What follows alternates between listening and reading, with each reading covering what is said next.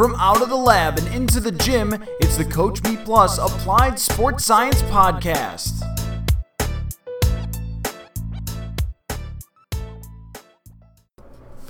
Hey everybody, it's Kevin Davidovich, co-founder and president of Coach Me Plus. You're listening to the Coach Me Plus Applied Sports Science Podcast. Today is Wednesday, July 6th, 2016, and you're listening to episode number 5. Today we have on Jay DeMaio. He is the head strength coach for basketball over at the University of Richmond. He also runs the Central Virginia Sports Performance Seminar. You can find that at cvasps.com. Now, if you've never been to this, I promise you it's probably one of the best seminars that you'll ever go to. It is this year, July 15th and 16th, which is next week. And of course, if you miss it, book it for next year. As far as our conversation with Jay, we discuss the seminar. We talk a little bit about getting athlete compliance. We get some information on Omega Wave and how to educate your athletes on nutrition. For us, if you want to subscribe to our podcast, make sure that you click your link, whatever app you're using, whether it be iTunes, Stitcher, or whatever it might be. You can follow us on Twitter at CoachMePlus. And of course, you can subscribe to our newsletter when you go to CoachMePlus.com and click on the link on the top right. So, without further ado, Jay DeMaio. And we are live. Wow! That was a ridiculous. That was like a disaster. That was a lesson in why nobody should ever podcast without professional equipment. What you talking about, bro? I'm not, number 40s this week, I think, for me. And although I guess the issues I'm having with this MacBook say otherwise, but K-Sera, right? Well, who do we have? We have Jay DeMaio on the line here. Jay DeMaio, the head strength coach basketball at University of Richmond, and of course, Jay DeMaio, who also runs the Central Virginia Sports Performance Seminar, which is also known as the CVAPS. And which is coming up in a week, right? Yeah, about 10 days. Yeah, cool. 15th awesome. and 16th. Really cool. Actually, last year was my first year that was there. I thought it was really good. You had I don't know how you got the speakers that you got there, but literally it was like one of those things where you had to bribe people or something to actually have the people that you had there. I guess that one thing that I've kind of become a little bit better than average at is kind of finding people, and I don't know, I think that a lot of people would want to become involved now because we've been really lucky to have some really just fascinating people involved from, it all started with Joseph Johnson and his connections with Ultimate Athlete Concepts, bringing in Dr. Yesis, Dr. Bondarchuk, Dr. Natalia Burkashensky, the connection with Dr. Mianfeng Ruan out in Ningbo, China, and Dr. Surin. And then, it's social media is really crazy, man. You can get in touch with people, no problem, just hunting people down on Facebook or Twitter or whatever it may be. It's, so yeah, I think that it's kind of just sort of been a evolving kind of creature in and of itself. Got it. Yeah. Yeah, and you're doing, how many years is it now? 6 years? This will be number 6, yeah. That's 6 crazy. or 7. 11, 12, 13, 14, 15, 16. Yeah, this is number 6. So, in the past 6 years, I guess the question would be how has it progressed from that first event that you had, and which I'm sure was a learning experience to start with. Yeah, man, they all are. If I know a lot of people think that you can do a lot with these things, and it's really this crazy, easy, whatever. I'll tell you straight up, it's not. My assistant Andrew and I have been running crazy already, and we're 10 days out. Yeah. But yeah, man, it actually, and I've told the story a billion times now, but a former director, Brandon Horgan, who's now the head guy at Wake Forest, kind of called me out to pick it up, and we went really big for 2010. But the reason I don't mention 2010 is because we had to quit. We had to fold it because nobody ended up showing up. So we took a couple steps back, and I want to say 2011 was Doc, was Anatoly. It might have been Vladimir too. I'd have to look at the list again. It's been so long. You know, Ethan Reeve was here. Joel Jameson was here, and that really started. You know, from the connection with Josef, then a really big connection that drove a lot of what we have done here was that with the late Bob Eilenfeld, who was known as the Angry Coach on Elite FTS. And if you know Bob, if anybody did, that was the perfect moniker for him. But he's sorely missed and was a big part in everything. You know, he was the connection to guys like Joel and Landon, and you know, I mean, and Landon has really driven us in a lot of very positive directions. You know, and Landon and Cal Dietz, you know, bringing in Benny, and bringing in people like, you know, directing us towards Hank Krasenhoff and Steve Magnus, and you know, all sorts of people. Andrew Althoff, you know, really came from the direction of Landon Evans. So it's been those guys really pushing the way, and then a lot of people behind the scenes like Matt Tomey at Michigan Tech, Jeff Moyer with DC Sports Training in Pittsburgh, Danny Raimondi at George Washington has been completely like a backbone, like something you'd never see in the front, but he keeps me standing up with a lot of these things. Sure. You know, and it's I'm sure I'm missing somebody, and if I am, I'm sorry. Doc Ure, Slider, who'll be down. You know, all these guys that they basically volunteer their time to come back and help because it really is a special 2 days, man. It's a lot of fun. Well, you know, I think we did 22 or 23 shows this year, like just traveling around. And, you know, the one thing that you always get over and over again is you'll get these seminars, you get these groups, and they'll have a speaker, and then the speaker gets up on stage, and the guy starts talking about, you know, whatever theory he's getting into and stuff like that. And because the crowds at some of these events are getting so big,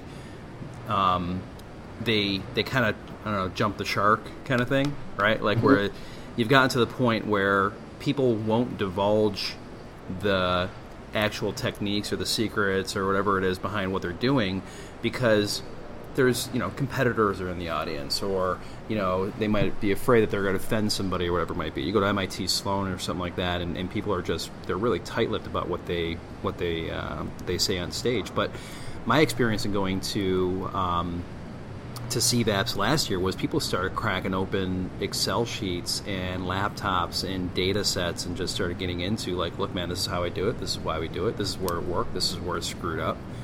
And I was really impressed with the open nature that the forum kind of provided. And I don't know if it's because of the size of the room or, you know, because it was like on campus in a dorm or what, but, you know, whatever you did to get that environment going, I really, you know, learned a lot being there. And of course, you know, the networking was great and everything else like that. So, you know, that's just my thoughts on it. Yeah, and I think that's a big part of what we want it to be. Is it's, you know, there's so many people that, you know, get up and talk about, like, this is Team X's speed program or whatever, but never tell you, like, their actual numbers. And I mean, not that there's anything wrong with that. You know, I mean, I'm sure that there's a lot of people out there that could take things from just exercises or sets and reps or whatever it may be. But when we're looking at, you know, the group of people that are there regularly, it really is I think Rudy said it in his interview at the end of it, where it's really kind of just like a bunch of, like, family members or really tight buddies just get together, and it's just like, yo, man, so what you been doing different, and what are you seeing? And and it really is. It's not like, because I think the thing with most people in this profession, what they would probably agree with is if you've got a lot of secrets, you're probably hiding something. You know, not only hiding. No, I wouldn't say hiding something. I'd say that you're afraid that. Most secrets are pretty simple, right? Like you get behind the doors of whatever, you know, super secret sauce is happening, and it's actually ends up being like really basic stuff, and, you know, there isn't a whole lot to it. I think people are afraid of stripping their own mystique. Oh yeah, but even when we get down to things like talking with, for example, like Ryan Horn of Wake Forest, like how you guys are using your Omega Wave versus like what we do. You like something simple like that. Again, like there's some people who just they don't like to talk about those things, or what modifications you're actually making. Like, what are you doing? What are you looking at? Mm-hmm. And then how do you know that it's helping? Is it even helping? What are you seeing? And it's a lot of open and honest sharing, and it's because it's not. And the other thing too, like there's a lot of guys there who are very serious about what we're doing. Sure. Who are very serious about the advancement of the profession and all of those things.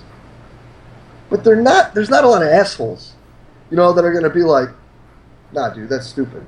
Like, what are you doing? Yeah. If you can provide a reason, whether someone agrees with it or not, we had, it was like 3 or 4 years ago when the whole 1x20 thing started going, when we were using it here, when it was me and Matt. Jeff Moyer was starting to use it up in Pittsburgh. Yeah. And Yosef. Explain that. What's the 1x20 thing? So it's Doc Yessis' methods. So it's basically just one set of 20 of a ton of exercises, basically, looking at every joint angle. And it's just general GPP. And I think people get a little excited about all of it because they hear this thing and there's now almost like this mystique to it, where it's almost, like, is it the dark side of the force? Is it, are you going to, what is it? But it's just simple GPP. It's awful. I ding my knee up playing broomball with friends. They have ice down there, Richmond? Yeah, inside. Imagine that. We're really good at central air. But it's, I squatted for the first time in 2.5 months, and then that's what I did. I did the 1x20 today, and it's not fun. When people look at it, and could it be boring? Could it be this? Could it be that? Well, there's a ton of things you can change all the time, and let's be honest, boring works, bro. No, that's what I'm saying. Sometimes simple is like the easiest thing, but so like all this is going around. You got a bunch of different guys, basically implementing the methodology and. Oh, and it was just like, this was before we were housing on campus, so we were at a bar, and it was like 20 people just like going absolutely crazy, like ripping it apart and defending it and building it and how they would manipulate it and all these things. And it was probably one of the coolest professional discussions I've ever been in, because it was just like, really, it was like the three of us are just like, no, like that's legitimately how we do it. Yeah. Oh well, but blah blah blah blah blah. Maybe, but that's just not how we do it. And these are the results that we got. Yeah.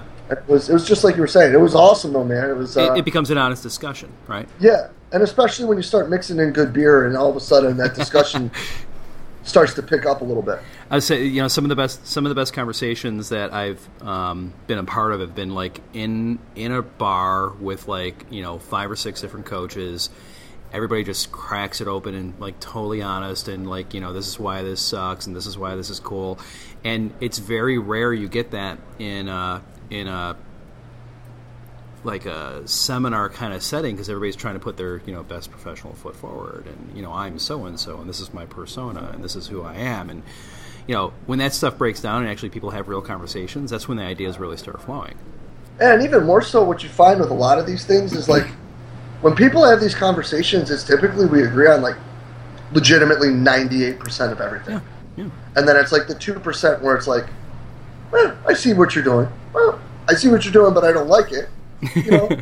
Whatever. But it's like there was a great conversation between Dr. Peterson and Val 3 or 4 years ago when Benny gave his dissertation. And Val initially was like, what? No, this is all wrong. And then Ben was like, well, wait a minute. And they talked about it, and then it kind of came around where it's like, again, they agreed on 97, 98% of it. Yeah. But it was just terminology or this, that, or the other thing.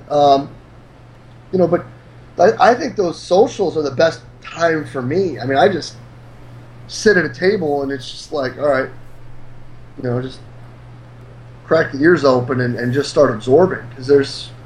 honestly, like if you're like a young coach in the profession, that's probably the best lesson that you can throw out there, is to listen with your mouth shut for a while and actually hear what some of these guys are doing, because I see a lot of stuff, right? Like we just work with so many different groups and different coaches and things like that, and a lot of the opinions that I have are, I don't know, they're anecdotal, right? Like I can tell you, what this football team does and what that hockey team does and what this coach does behind the scenes and things like that. And honestly, like I'm just not the expert enough to tell you why it's right or wrong.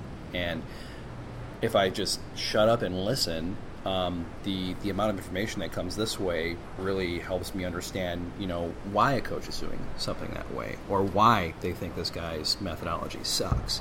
And I'm not in a position to defend it. I'm just simply a neutral person listening to it, and my curiosity in the space just kind of takes over. So, it's funny because we see a lot of these guys that become disciples to a methodology religion, and it's like, no, man, this is the way, this is the thing, this is what you're supposed to do, and it's like you might want to stop that for a second, crack open, the thing that you're sticking with, and listen to what other coaches are doing and explore it.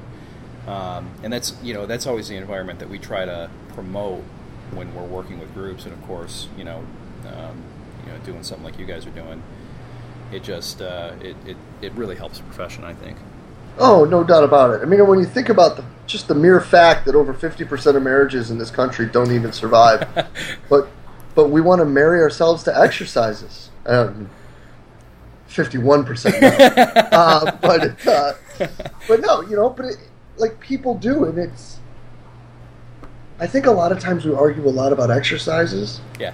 And I don't know, man. Like, you would kind of hope that in 2016 we were kind of past that, and we were starting to look more at like, well, how are you getting there, or what are your progressions, or how are you moving things forward or backward, or inside or outside? Like, what are you doing to actually take care of your kids? These student athletes or athletes, professional or youth, whatever they are that you're working with. But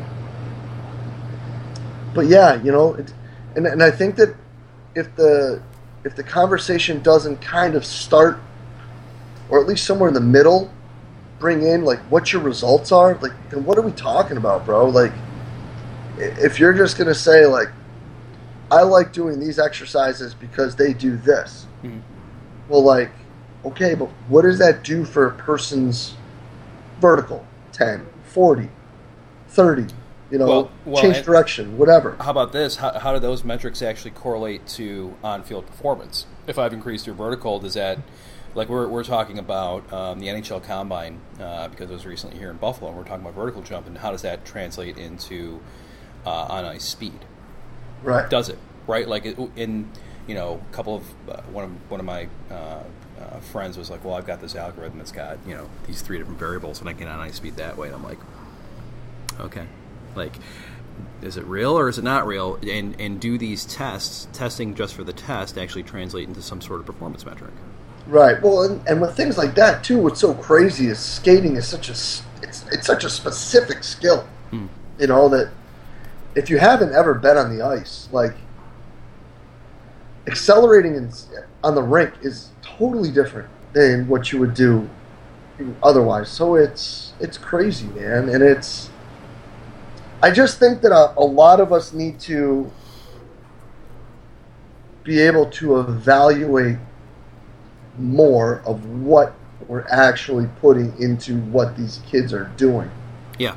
Now, it's difficult, like, if we look at a team, like, let's say that you're a good team and not a very good conference, and you win a bunch of games every year and you go to the NCAA tournament, but versus a team that's in a really good conference who would beat that team, right? Like, are we saying that the team that's in a really good conference but isn't as successful in their league and maybe doesn't go to the tournament every year versus the team that is successful in their conference but lost to that other team, like, are things that are going on there proving better results versus things that are going on with the team that beat them? Was it that, or is it the recruiting that was better? Right. I mean, and now listen, I personally think that you can make kids better athletes. There's no doubt in my mind that you can make them faster, you can make them quicker, you can make them more agile.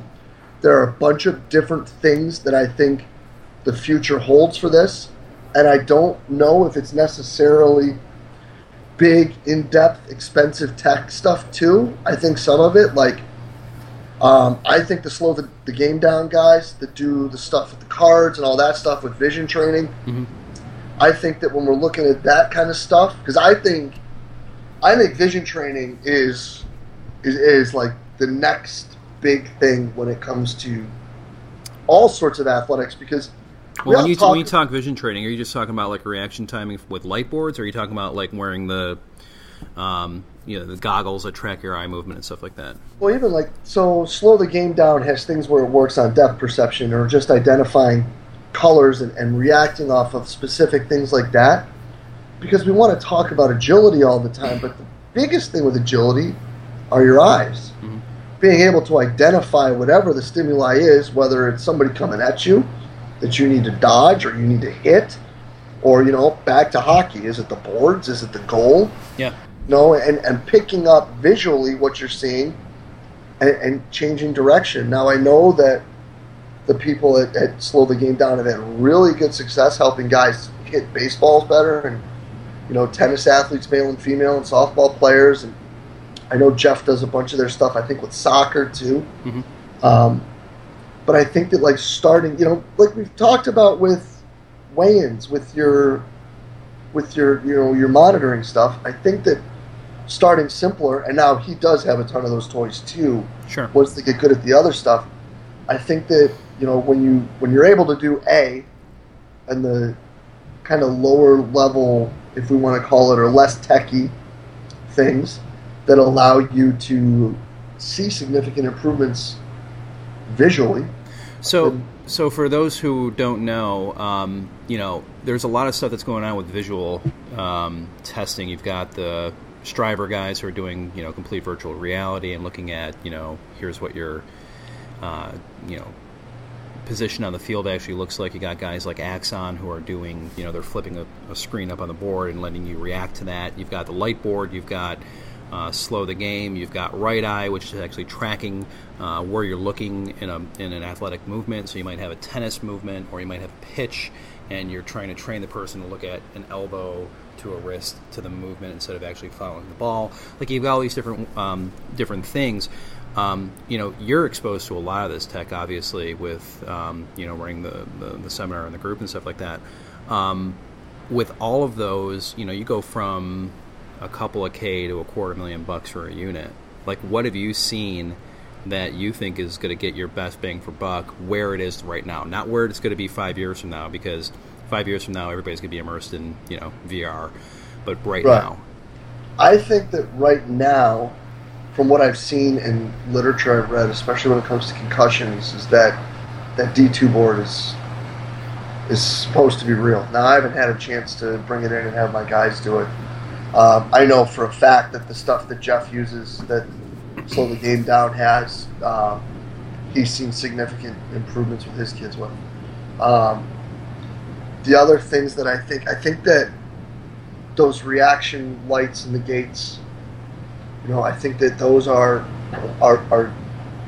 kind of the middle spot between both of them to allow you to get into some more game-related type of things.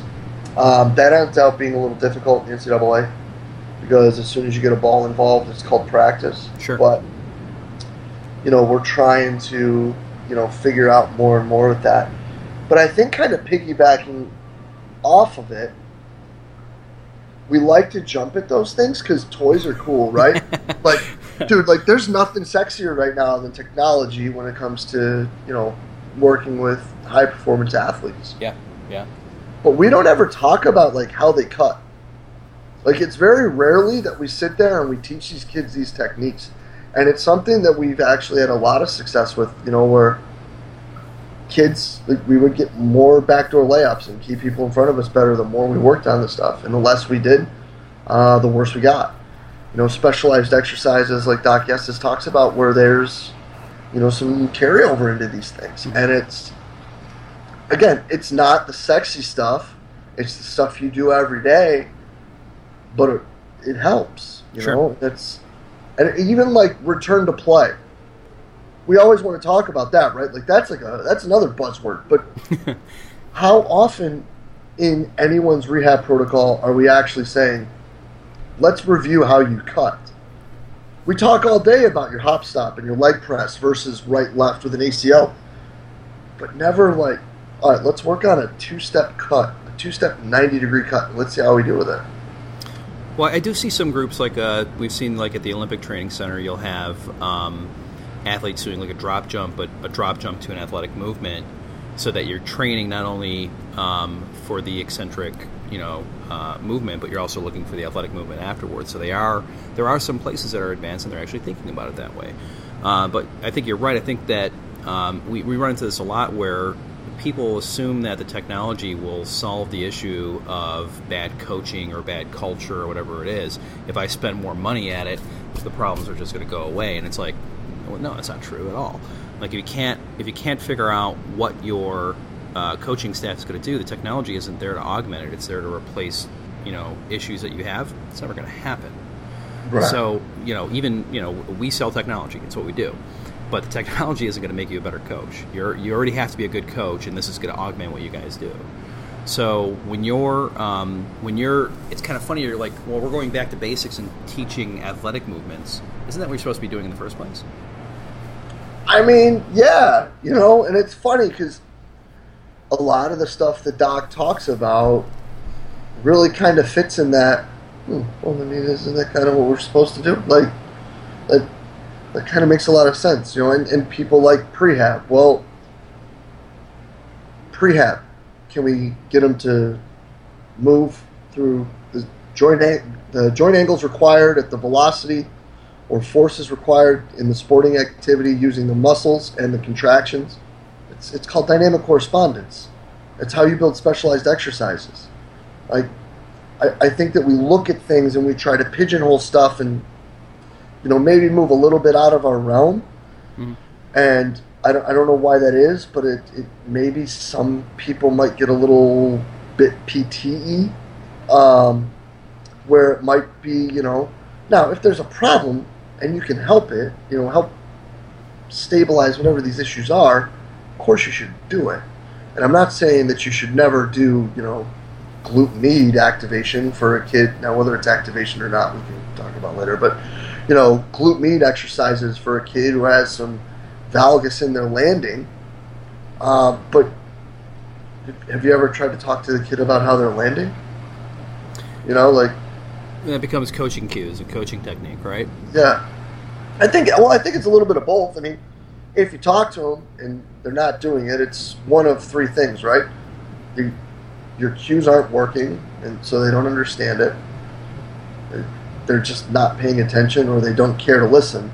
So you need to find something else to try to help them, or to motivate them, or to get them to do it, right? So if it's putting a band around their knees when they squat, or whatever it may be, then so be it. It's just, it's just doing what the game demands, I guess. But back to the original point. The technology is sexy. The newest gadget that comes out, sensor that tells you when you've reached your VO2 max while you're doing your activity, sounds really cool. But how is your experience? I mean, you're exposed to a lot of different coaches who come to your seminar. Obviously, the tech is a big point of the conversation. The data is a big point of the conversation, and stuff like that. Like, how many of these guys are too focused on that and not going back to, what you're just talking about right now, and that's staying in front of a kid and showing him, why his landing is wrong, because, like you said, he's going a little valgus on it. I think that we're lucky here that we don't have, lucky might not be the right word, because it just is what it is.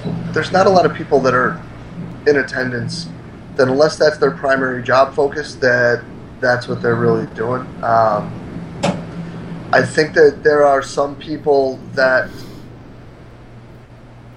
right now are collecting a ton of data. There are some that have way more of a luxurious situation than I do, in the fact that if I wasn't running the numbers or I wasn't the one, going through all the stuff that was popping up in our dashboards with you guys or putting it in Excel, it was Andrew, where they have exercise science departments that can do that for them, which must be nice, because when it's just two people, it's a lot of work.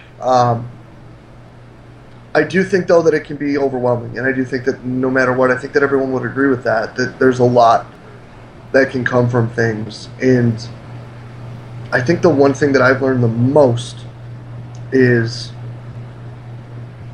that, like everybody says, communication obviously needs to be the driving factor, but even more than that, if it starts to impede upon anything else that you're trying to do, then things need to change. Sure. As we've kind of moved things in different ways and are implementing technologies in different settings than we were prior, there's been a dramatic change in a whole vast array of things, good, bad, or indifferent. Yeah. But it's crazy how that kind of stuff works, man. That it's just like there could be, some things that you see or and you're trying to do. But if the kid is like, no, I'm going to go do this, that, or the other thing instead, well, what are you going to do? Well, it's a really good point. We had Coach Matt Whittlespaw. I don't remember if you remember Matt. Mm-hmm. He's now D1 coach up at Niagara, and he's the only guy on staff over there. And he's got 300-400 kids, and he was talking about getting like some of his guys who are like seen as team leaders and things like that to be the ones to buy in first, so everybody else kind of follows along. Like, how do you?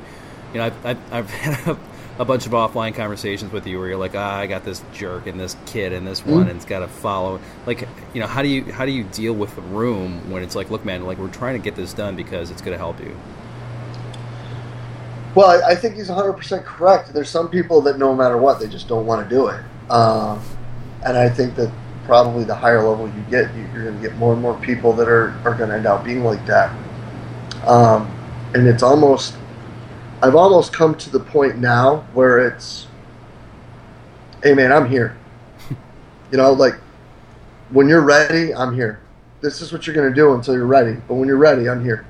So we can move forward at some point. But if it's just going to be like that, then it's just going to be like that. Like, I'm not going to take it personal. Like, if that's how you're going to be, that's how you're going to be. And they think that they have the best answer for themselves. They may or may not be correct. But yeah, man, I mean, that's just kind of the way the cookie crumbles with some of these kids. And, the crazy thing is more often than not, when those people are removed or those situations are eliminated or at least altered in a bit, then the whole barometer of everything changes. So it's, sure. It's. But that's not a decision you can make, right? Like, you're not going to be the person who's going to transfer a kid or cut a kid or take away his floor time, whatever it is. Like, you still got to deal with the issue in the gym. Yeah. So what has in your experience worked well to get kids to buy in? Oh, giving them some autonomy with what they're doing, I think is really important. When you're allowing these kids to like make some selections, because we can talk about lifting and all these things all we want, right? I mean, it's general stuff, man. It's GPP. Who cares if the guy's doing a dumbbell bench versus a barbell bench versus a dumbbell incline? Like, I mean, at the end of the day, if the kid wants to bench and he's going to be more excited to come into bench instead of doing dumbbell incline, but you say, no, you can't do bench because you have to do dumbbell incline, like, you're kind of the asshole. I mean, like, seriously, like, yeah. Who cares? Like, if you have your things where you're like, listen, all right, man, I need you to do X, Y, and Z. After that, like, and the workout cards, legitimately, it's It'll say like horizontal push, and it'll be an empty square. It'll say horizontal pull and an empty square. Like shoulder raises and an empty square. Like some dude really loves to do half lateral raises, and that freaking gets him hype. Cool. Yeah. I mean, hey, you want to do hammer curls instead of easy bar? The things that we kind of pick fights about. I don't know if those are the things that we should pick fights about. So you got a couple of hills that you're going to die on. Which things do you pick fights about? The ones that Dr. Verkhoshansky said are the ones that are the most important are the squat and actually a seated calf raise. And Doc Yesis is big with his glute ham, which is a little different than how some other people do it. So it's all the way down, pause, and then up to 30 degrees. Mm-hmm. And then, for the most part, as we get going, it will be the specialized stuff. So the pull back, the knee drive, and the lunges. And then depending on where the kid is in his career, following the jump progression, as Dr. Verkhoshansky has laid it out, is really important because it sets that base of elasticity and then teaches them how to jump and how to move better. So, those sort of things are really it. But with even that being said, obviously there are medical reasons why you're not going to back squat, or we'll change how we back squat or whatever. We'll have 6 or 8 guys double bodyweight squat for an 8. I don't know how much a basketball player needs to squat more than that. It's if we've got 6 of those guys that are ready, we should be doing some velocity based stuff. Mm-hmm. Maybe those are the guys that we look at and we just watch how they cut. Are they better for somebody to be on a K box because they really need that overspeed eccentric, that overloaded eccentric, so they can just pop more, Sure. So it's kind of having your staples, but just because you're a potato guy doesn't mean you can't eat sweet potatoes. Sure. So it's those. But short story long, those 3, and the guys know. The guys 100% know, and when they ask, I tell them because these are the ones that the really smart people say are the most important. Yeah. They're like, oh, okay. They have doctor in front of their name. It's really important. Yeah, and their last name, you can't spell it. So So that's in the gym, and what is your? Do you work with the on-court stuff, or is it just the gym stuff and pre and post? I don't do not during practice. We'll do some stuff before, some warming up stuff. Mm-hmm. But even with that, I think what's interesting with basketball is the whole pre-warm-up thing, that if people are really going to invest in it, I think it can be really great. Yeah. I think more often than not, it's just killing 10 minutes. I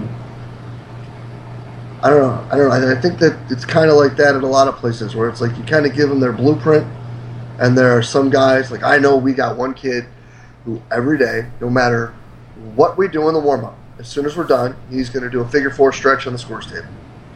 I got another kid that no matter what, as soon as we're done, he's going to sit down and he's going to stretch his hamstrings on the bench. There are just, different strokes for different folks, man. And they're just going to do the same thing every day. So really, it's just how I handle that is, what do we need today? Mm-hmm. How do y'all feel? And when I see them before, if I do, it'll just be figuring out things and getting a pulse and going that way. Now the recuperative stuff, when we get into the season, we'll be doing things much differently. Sure. That's when we'll start getting into looking at readiness and the CNS and the ANS and prescribing things post-practice, night before a game. We can't specifically prescribe nutrition, I don't think, in the state of Virginia because I'm not a licensed dietitian. But we can talk to them about your CNS is down. It'd probably be a good day instead of eating this to have some avocado and some seafood, some salmon or whatever. and we're lucky if to have meetings the night before games so we can sit there and take care of these things. If you're parasympathetic, let's really bang in some extra protein. Get either the Normatec and crank it all the way up, or get you in a cold whirlpool or a Game Ready or whatever it may be, pull you back the other way, hopefully help you recover a bit, help you get ready for tomorrow. If you're the other way, maybe we give you a Normatec and it's way down, so it's just gentle or whatever, and pump you full of fluids, and just try to, because we look at all that stuff and we feed you with exercise or stress or whatever you want to call it, whatever's cool now, based on what you're able to handle. But we kind of run from these other things. Yeah. And Charlie Weingroff, I think, spoke about it up at BSMPG a few years back, where it was about when they were setting up everything that they're doing with Canada basketball. The original thing they were doing it for was their rehab and their regeneration stuff, and it's something that I've really spent like the last 2 years kind of looking into more and more and trying to, at least figure something out with it. So outside of the gym, you mentioned CNS, ANS, looking at parasympathetic responses and things like that. Obviously, you're using an Omega Wave unit for recovery, or looking at recovery. You've been using that for quite a while, right? Mm-hmm. So I'm a basketball coach. I've heard of this thing, the Omega Wave. I know it does heart rate variability and some other magic. What was your experience like from when you started? How many years ago? First off, till now. Gosh, 5 years ago. Yeah. So like you're like ninja black belt in Omega Wave now. Yeah, I don't know about that. Maybe more like ninja black belt. No, maybe an Uber driver. You're more like an Uber driver. We'll go with a yellow belt. So you're like you're a prissy yellow belt. What start to finish, like how did you first experience the technology? What did you gain in experience in it, and then finally, like, what did you leave with, where it's just like, I don't need 90% of this or 80% of this. I just need like 2 or 3 key variables that really make the difference. Yeah, I think that's the biggest part, man, right there, is that it ends up being like we look at like 2 or 3 things, then we look at other stuff like long term, like all the other evaluations. The functioning state of the autonomic nervous system and the functioning state of the central nervous system obviously are key. When we're looking more towards the off season and when we're training kids, we'll look at their resting heart rate. If we're doing it in the morning, and make sure it's sub 60, hopefully sub 55, because that'll just tell us what their general fitness level is. You'd be surprised how many of these kids show up. And it doesn't just happen with basketball players; it happens with all sorts of athletes. Mm-hmm. That resting heart rate, just a random spike in that's going to tell you a bunch of things that's going on with the kids. But I think that. And I've said this before, the first thing I tell anybody when they first start using it is you're going to do something about a month or 2 in, and you're going to see like that change. Whatever it is, right? They'll either go from like yellow this to green that, or red this to green that. And you're going to be like, man, this is easy. And you're going to do it again, and it's going to be dead wrong. Like, it ain't going to do what you think it's going to do. So pump your brakes, man. Like, pump your brakes. Hit up a lot of people that are involved with it. I know that Trisha's done a lot of great things with expanding her help. Sure. I know, like, Mark McLaughlin's going to schools and talking with people, and like, if you're calling me a black belt, like, he's like the Jedi Master over here. You've got Tim Rustbason, who's doing a lot of stuff to help the customers and figure things out and move things forward. But you need to pick your 1 or 2 things, and you need to follow them. And those are the 3 things that we really look at. And it is a lot, and it's getting into then what it's gotten me into then is reading more and researching more and understanding more of how the body wants to do things. How it just wants to survive, and it's it's really fascinating, and there's people that say that there are, they have a pulse on their team and they can tell just by when they walk in how ready they are. And I'd say, maybe 9 times out of 10 you're right. But what if that one day is like the day that you should do it? And it's... I'm not using this as a sales pitch for them, even though I would, because I truly believe in everything that they stand for and they do. And I mean, dude, I found a cardiac condition with one of our kids. Sure. Now, it ended up being a low-level AV1 block, but, there's kids dying in training. Why would you not want to look at these things, to make sure that they're okay? Yeah.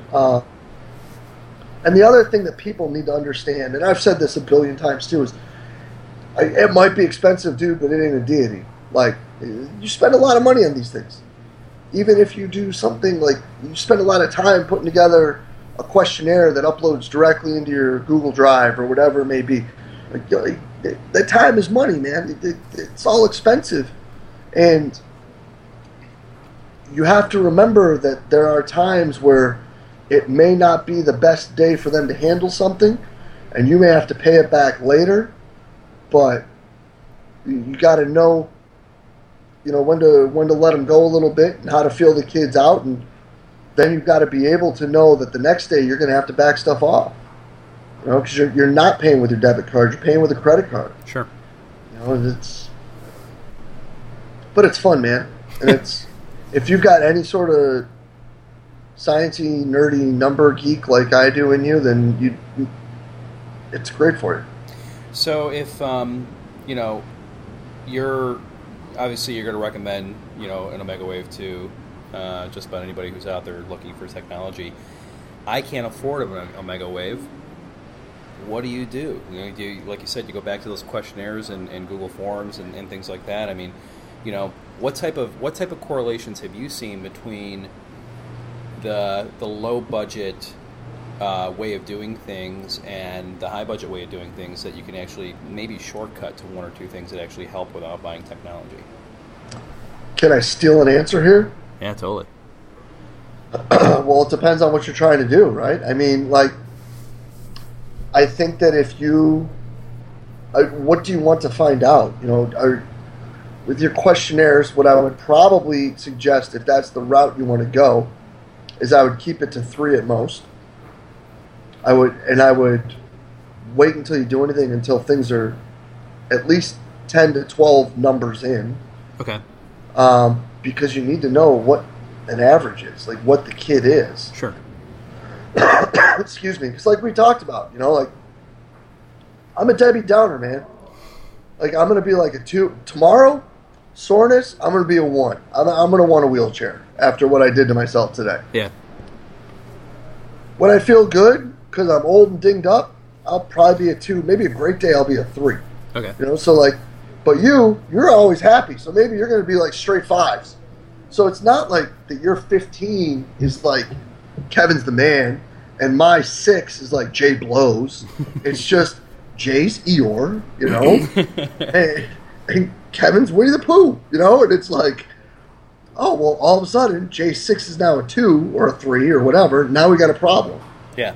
And it's understanding that you got to, with all of this stuff, man, you got to pump your brakes before you start diving into things.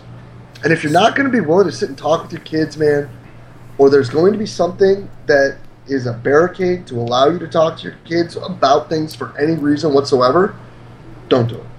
So, but is there any, you've been looking at data side by side for a while now. Is there anything that you would say, this matches up pretty close? This type of information matches up pretty close to watching, central nervous system fatigue or whatever that might be. The big one's sleep, right? Okay. When these kids don't sleep well, I think when you're looking at the questionnaires, then everything else falls in with that. If they say they're stressed and they slept well, then typically their ANS stuff isn't going to be too bad because they're not really stressed. You know what I mean? Yeah.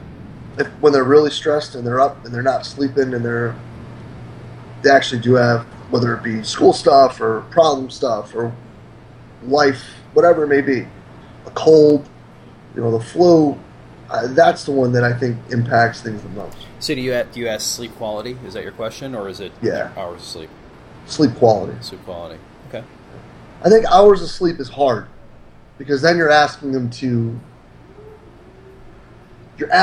spitball it a little bit. Mm-hmm. But even then, I think that then you'll get the outlying number because they'll know it was. I think it's 6 of one or half dozen of the other because you're going to get the outlying number either way. And who's to say that? Well, I went to bed at midnight and I woke up at 7. But when they say went to bed, they were in bed watching, House of Cards for 2 hours. Yeah, and that's what my wife does.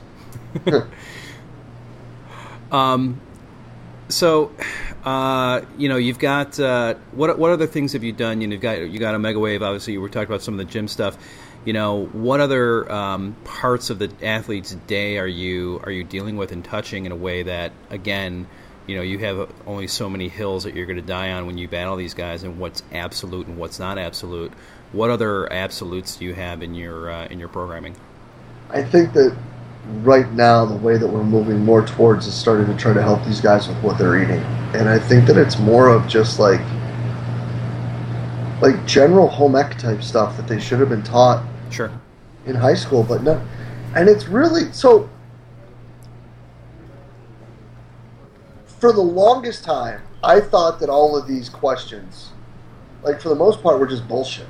Yeah. What do you mean you don't know that? Everybody knows that. Everybody knows the back of the package actually has something on it, right? Yeah. Eat your vegetables.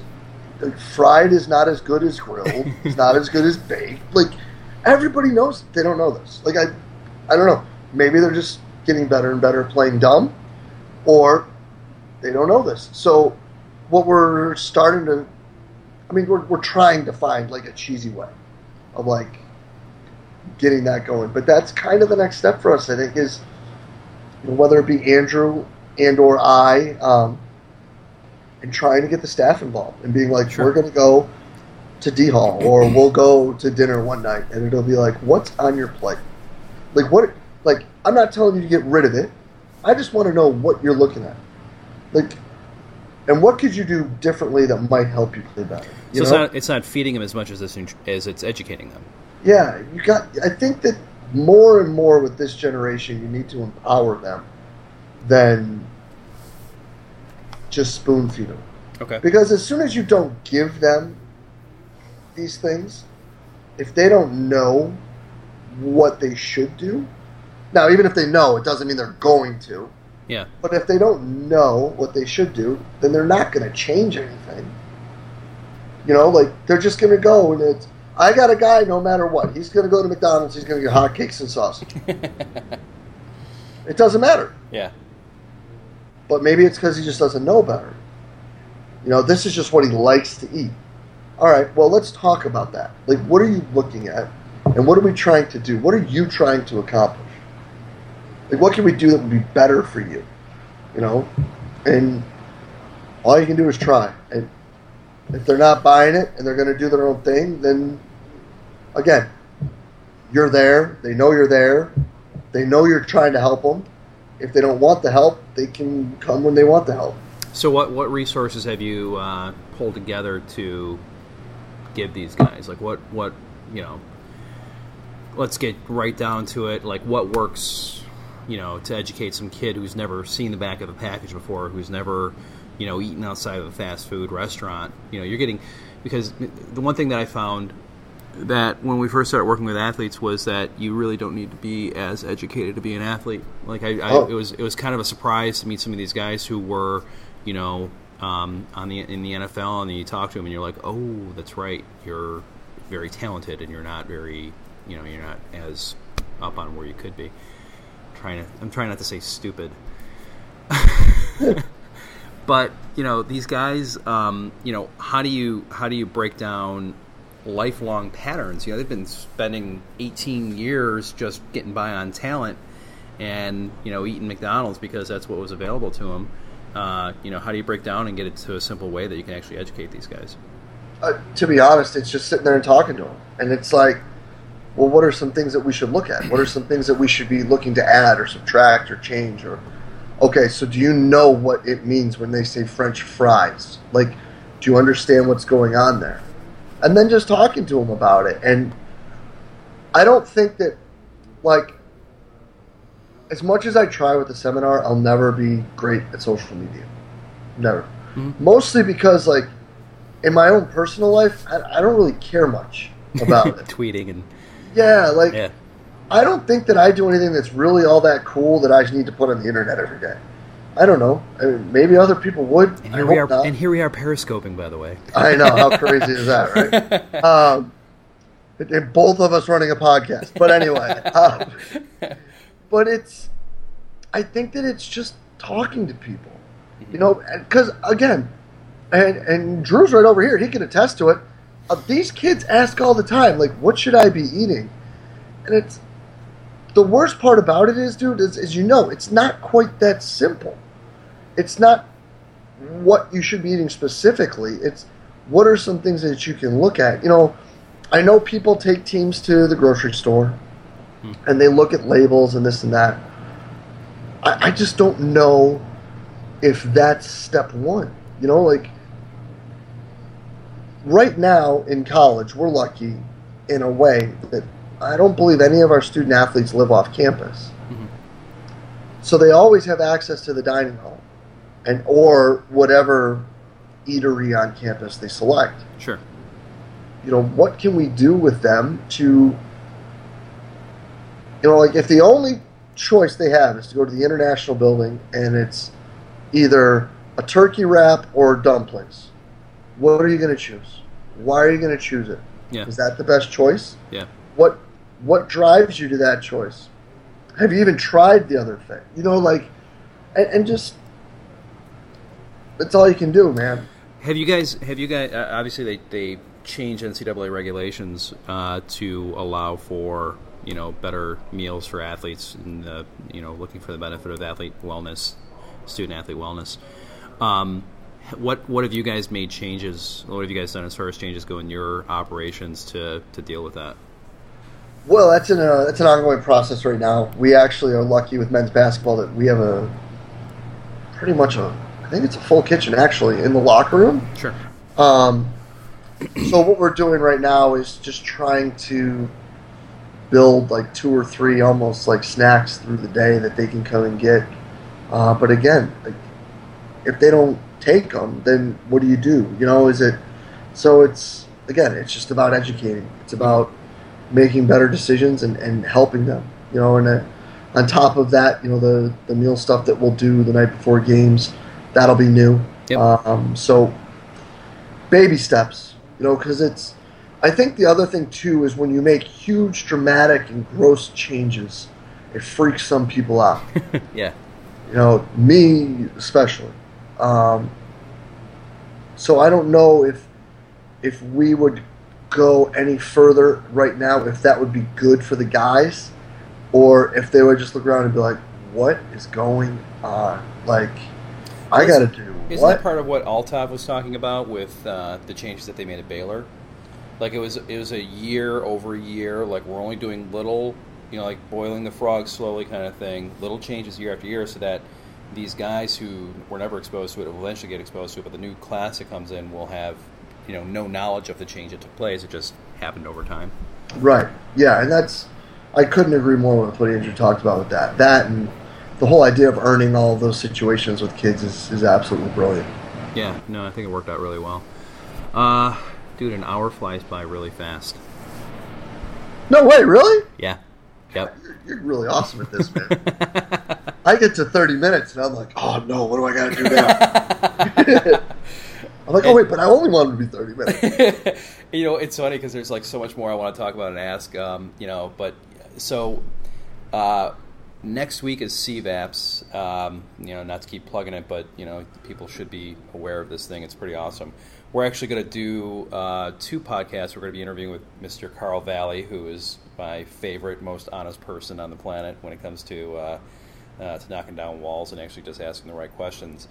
But I'm also going to do some 10-minute segments with coaches that are there and stuff like that. So we'll put them in. I think we're all at like 2 podcasts out of the CVAP show. But I'm excited about it, man. Like, it's for one, it's the last show that I have to do for the year.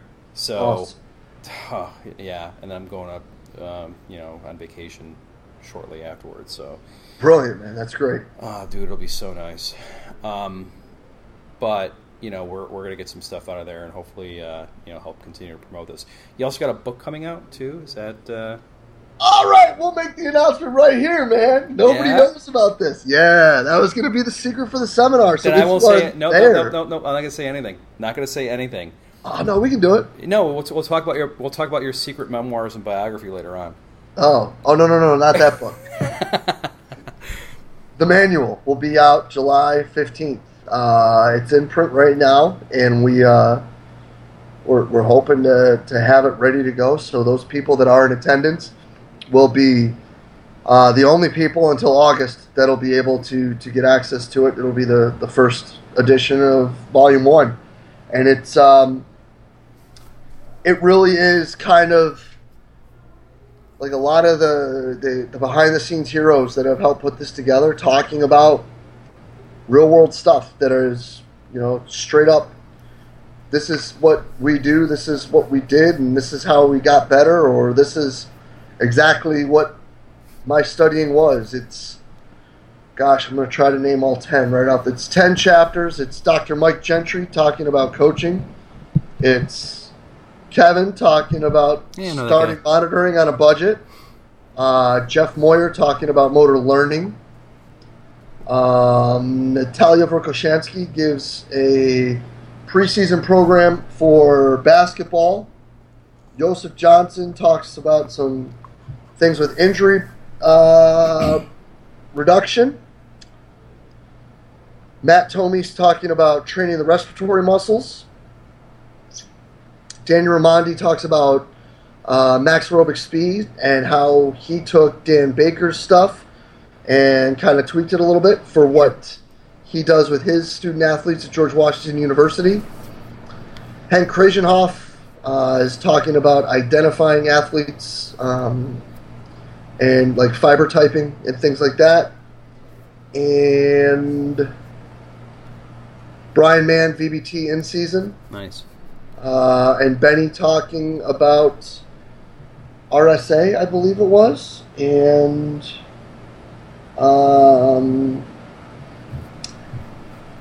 I think that's all 10 off the top of my head. I tell you, what I love about it is like you're really taking like the David Joyce approach, where it's like pick best people to give real experiences instead of just Jay standing on a mountain screaming off the top of his head what he thinks is best.